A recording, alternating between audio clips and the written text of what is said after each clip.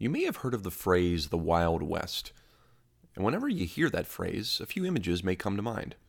Dirt roads, hot sun, wagons and saloons, riders on horseback, perhaps elegant ladies seemingly overdressed for the scorching weather. These are just a few of the pictures we might associate. But there are other images that may come to mind as well. Six-shooters, cowboys, drunken fights, heavy gambling, duels to the death. And oh, those last couple of things were perfectly legal. From the days of the early settlers, colonists and frontiersmen slowly trickled into every nook and cranny of the North American region before finally stopping sometime in the early part of the 20th century. It was during this period of stark expansion that mining towns and small villages popped up, and with that came the aggressive nature of the human spirit. Law and order was hard to come by, for as towns pressed further and further out from civilization, certain groups and mercenaries took hold of the lack of general oversight, resulting in what we might also associate with the Wild Wild West. On that note, there is no such Western film that better depicts this clash than 1993's Tombstone, at least by my opinion. Though John Wayne and Clint Eastwood made the lone vigilante a popular figure in pop culture, it was this ensemble performance of Kurt Russell, Val Kilmer, Powers Booth, Michael Biehn, Sam Elliott, and Bill Paxton, among others, that made Tombstone such a powerful piece of cinematic experience, exposing the tension that existed between the American dream of striking it rich while also having to watch your back lest someone shoot you when you weren't looking. I'm J.C. Alfelto, and this is episode 71 of The Writer's Lens, Tombstone and the Necessity of Law and Order.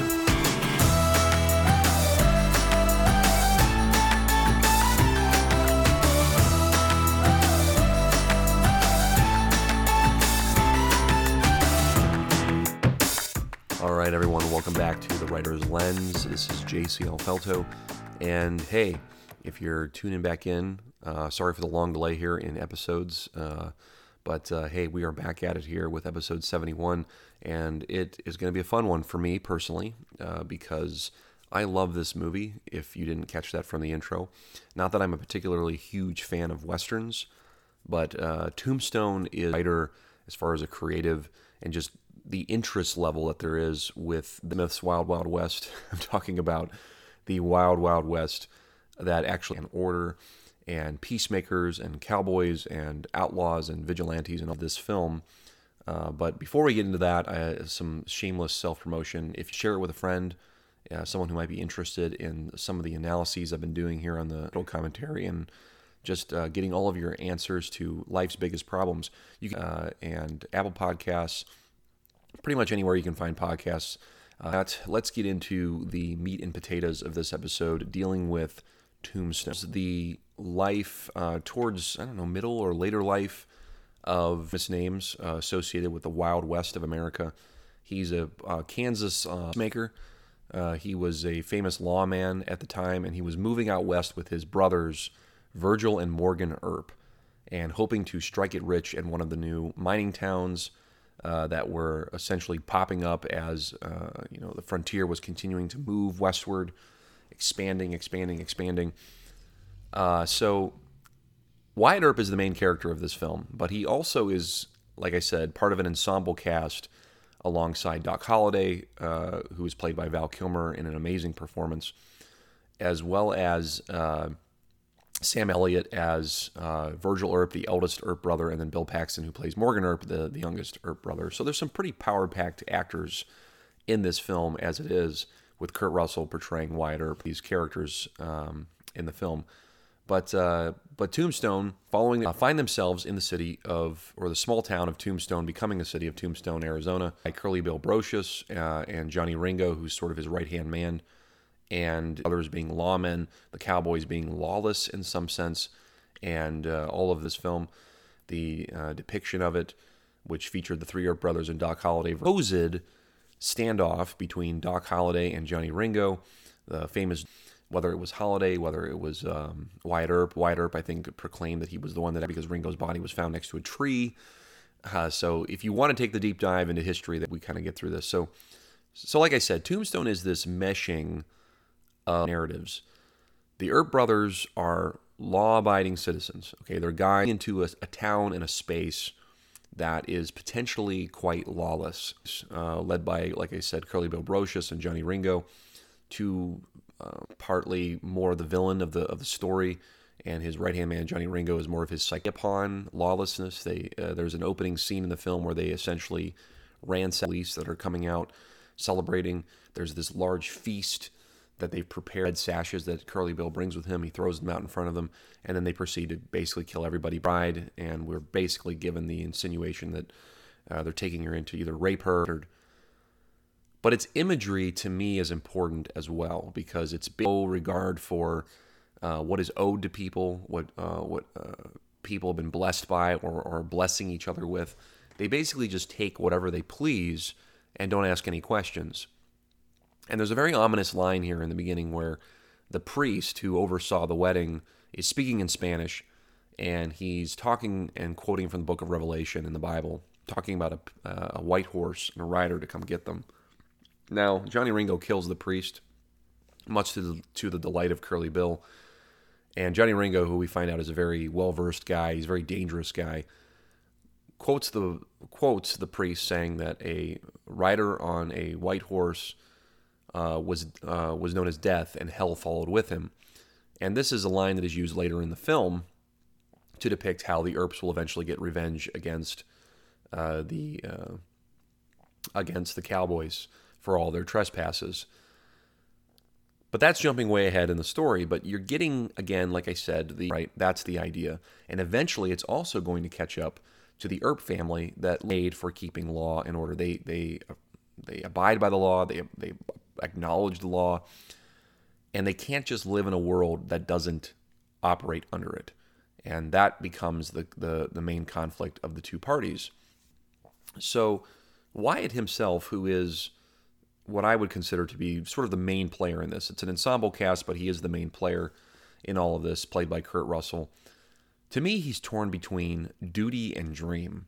And what I mean by that is he has a duty to his wife, Maddie, and his life as a lawman who restores the peace, even though he's trying to get being a former peacemaker.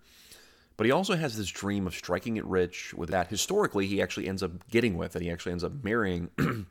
But he has this very Wyatt Earp who is constantly taking opiates. Modern medicine would have probably been able to figure that out at the time. But self-torn between these two things. The duty that he has as a man, and then the dream that he's trying to chase alongside with his brothers. And the question then becomes, can he actually get both? Well, in accordance with his marriage, no. But can he strike it rich without having to be the lawmaking person that he is, without the history that he has, without what it seems to be part of his nature? Is he able to avoid these things? And what I would argue is that in most cases with anything, but especially in the way that this story plays out, in order to have the dream, the duties must be fulfilled first. So I'm gonna repeat that. In order to have the dream, the duties must be fulfilled first. Other characters in the story, such as Virgil and Morgan, to become local law enforcers in Tombstone, and then of course this, like I said, escalates the lawless group within Tombstone. There's a really powerful scene. Others when he is pulling a young boy out of the streets of across her face, and Virgil has his probably most convicting moment here, and then tells Wyatt later on, hey, I'm here trying to feast on everything here, trying to strike it rich, making money off people like some kind of vulture, which is a very poignant message. And he also goes on to say, if we want any kind of future here, we've got to have some kind of law and order, which is the reason why he joins up to be like a local sheriff. This to me shows, and I love how Virgil's, or Sam Elliott's character, Virgil Earp, just spells this out, proclaims it very clearly in the story. Even though Wyatt does not want to get involved right away, he does because his brothers are getting involved. It just goes to show you how joy and law are actually intertwined. So let me explain further with a bit of an illustration that in sports, such as football or baseball, there are rules that we have to follow in order for the game to progress forward. But even more so, in order for it to be enjoyable, we have to follow all those rules that are laid down. Because when everyone knows the rules, everyone can watch what's happening and enjoy what's happening because there's a level of predictability, but you're still operating within those rules of the game. You could say this is the same with like the game of life. As long as you're operating within those rules, you can find joy into another person. And when you're committed to that person, you say that rule, you can have great joy and intimacy with your spouse. But if people, the problem then is that you're not following the rules, eventually that will catch up to you because it will allow for the maximum amount of joy to come out of that relationship. That's why it's there. Joy away, not just from yourself, but your spouse as well, even though you may think you're experiencing the same concept. I mean, if I look at sports and go back to that example, look at the steroid era of baseball and how much that tainted the sport. The fact that guys were cheating behind the scenes. The fans themselves were the ones that felt really cheated by all this. Like, hey, we were cheering you guys on. We thought you were doing it cleanly, that you were following all the rules. No, you weren't. No, you weren't. Because now once you've broken the rules, everything falls into question, even if you're doing something great. That is part of the, sort of the human nature of analyses on these things now. Every time I see a big guy in baseball now hits a, 450-foot home run, and he's a big dude, like a Aaron Judge or a Giancarlo Stanton, I kind of have to ask myself, is this guy cheating? He's a huge guy. Is he using steroids? Is he pumping something into his body that he's not supposed to be, like a Jose Canseco or a Mark McGwire? Who knows? Who knows? But it does make people leery because of how the rules have been broken now. And to me, certain laws that we have in general, even today, are under scrutiny. I mean, if you wanted to take this down a big rabbit hole, there's postmodernism that is trying to strike down natural law. It's trying to redefine gender. It's trying to redefine the sexes. It's trying to redefine truth as it is. And because of the attempts to negate natural law, if we negate the need for law for human beings, is it going to be like the Wild West again, where everything's that if we're going to negate natural law, if we're going to negate certain things against civilization and society and to expand into new horizons, what you find the truth as need be, that's a very dicey territory. You'll regress, not progress, and divulge into this sort of anti-progressive space where everything is subjective again, and the necessity for law will eventually find itself. Eventually, the law will catch up with you. Eventually, it will catch up with you. Especially natural law will eventually catch up with people. As much as you try to lie and say that it doesn't exist, eventually it will catch up with you, as it does with the characters in this movie. I knew I'd find a way to segue back into it, guys. So thanks for hanging with me there. I'm going to find a way to get back into that point. But eventually it does catch up with Wyatt Earp. I mean, as much as he tries to run away from the law that he upheld and he was a peacemaker for, about more security for people and the protection of people, it cannot build. And Josephine, who's one of the traveling actresses with them, who becomes the love interest of Wyatt Earp, this guy tried to bring something good into your quote-unquote ugly world. Very interesting comment there. Is she's this person, this artist, this actress who's bringing sort of this beauty into this space of lawlessness. This is something to be enjoyed, right? Like art is something to be enjoyed, acting, etc., the spaces of expression. These are things to be enjoyed. But can it actually be enjoyed without law, right? Can it actually be enjoyed to its fullest without the law? I mean, if we completely throw the law out the door, what are we left with then? We're left with lawlessness, people behaving selfishly, doing whatever they subjectively feel is right. And she calls this an ugly space. It's very ugly. And I think, again, this is a great example within the story that there is a necessity for law and order. Because without law and order, you can't have joy. And also, you cannot have beauty. Beauty is another part of joy. So by negating it completely, you end up having things that are ugly in accordance with that. So another pretty powerful, I think, line within the film, and just basically reinforces this idea that we've been talking about all through this episode. So in case you didn't get it yet, the necessity for law and order is prevalent in the story of Tombstone. But as the story, like I said, progresses, and there's the sort of, I don't want to say it's the climax, it's leading up to the climax. As history actually tells us, between Virgil, Wyatt, and Morgan, the shootout of the OK Corral happens. Several cowboys are killed after they've been threatening the lives of the Earps. Doc Holliday, along with Wyatt, Virgil, and Morgan, end up killing a few of them, and prompts this revenge from the cowboys that actually does happen. The cowboys come in, late one night or whatever it is. They end up paralyzing the left arm of Virgil Earp. He loses the ability to use his left arm, and they end up actually killing Morgan Earp.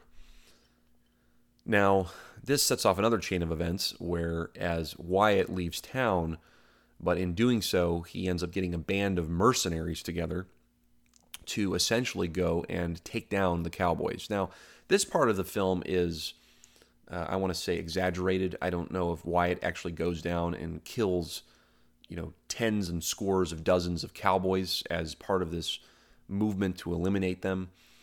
I didn't do enough research on it to really know for sure, but the film gives this sort of satisfying climactic battle where Wyatt Earp leads this band of guys, including Doc Holliday and a few others, and actually two former cowboys, or three former cowboys, excuse me, who go with him to kill all these guys, and presumably exacting revenge.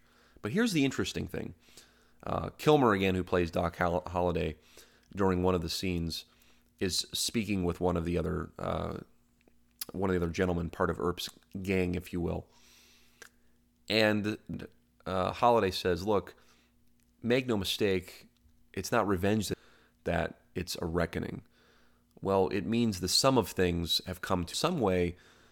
Doc is alluding to the idea that what they're doing is bigger than missteps, the transgressions, the trespasses of the cowboys, and Earp and his group are but judgment upon the actions of these lawless men. In the larger scope of the story, and why I wanted to do an episode on Law and Order with this particular movie, is that's really kind of the theme throughout all this, is that the joy is gone, the beauty is gone because the law has been negated, and the only way to actually get the joy back, the only way to actually get the beauty of the world back is to establish the law in its rightful place. And in order to do that, you have to eliminate those that would be lawless. And so Earp and his team are somehow impossible to overcome. It's a gang of 5 of them, and they're basically just running down, killing all these guys, these cowboys, as though they're unstoppable, as though they're wearing armor, and they cannot be killed. So the film portrays this. It actually does happen for some measure of historical accuracy. It does happen in real life that Earp does go out and kill many of these people in order to get proper quote-unquote justice for the death of his brother and for the affliction against his other brother Virgil. So pretty interesting to me theme throughout this film, because I think most people look at Tombstone and they say, well, it's got a lot of plucky one-liners. Val Kilmer is fantastic as Doc Holliday. The ensemble cast is really good. The soundtrack is fantastic. Lots of big players in it. To me, being a writer and seeing this play throughout the entire film, I mean, it might go without needing to be said, but this entire idea behind law and order and the joy that comes from keeping the law, I mean, it just runs throughout. And the players in this film, Wyatt Earp, Doc Holliday, and Curly Bill, Johnny Ringo, the ones that essentially walk the line between it. All human beings are walking this fine line between what they will uphold in the law and what they will not uphold in the law. So Tombstone, to me, is a great example of this idea and this theme that I've hopefully beat into your brain during this episode, that exists.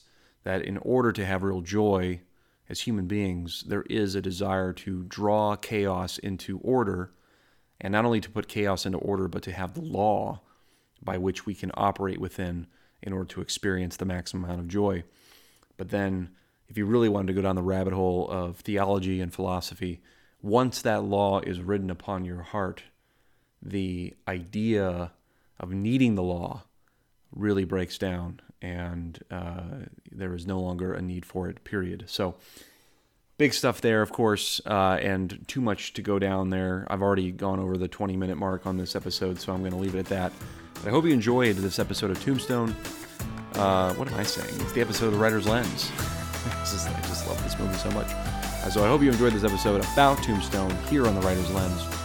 This is JCL Felter for The Writer's Lens. I'll catch up with you guys again soon.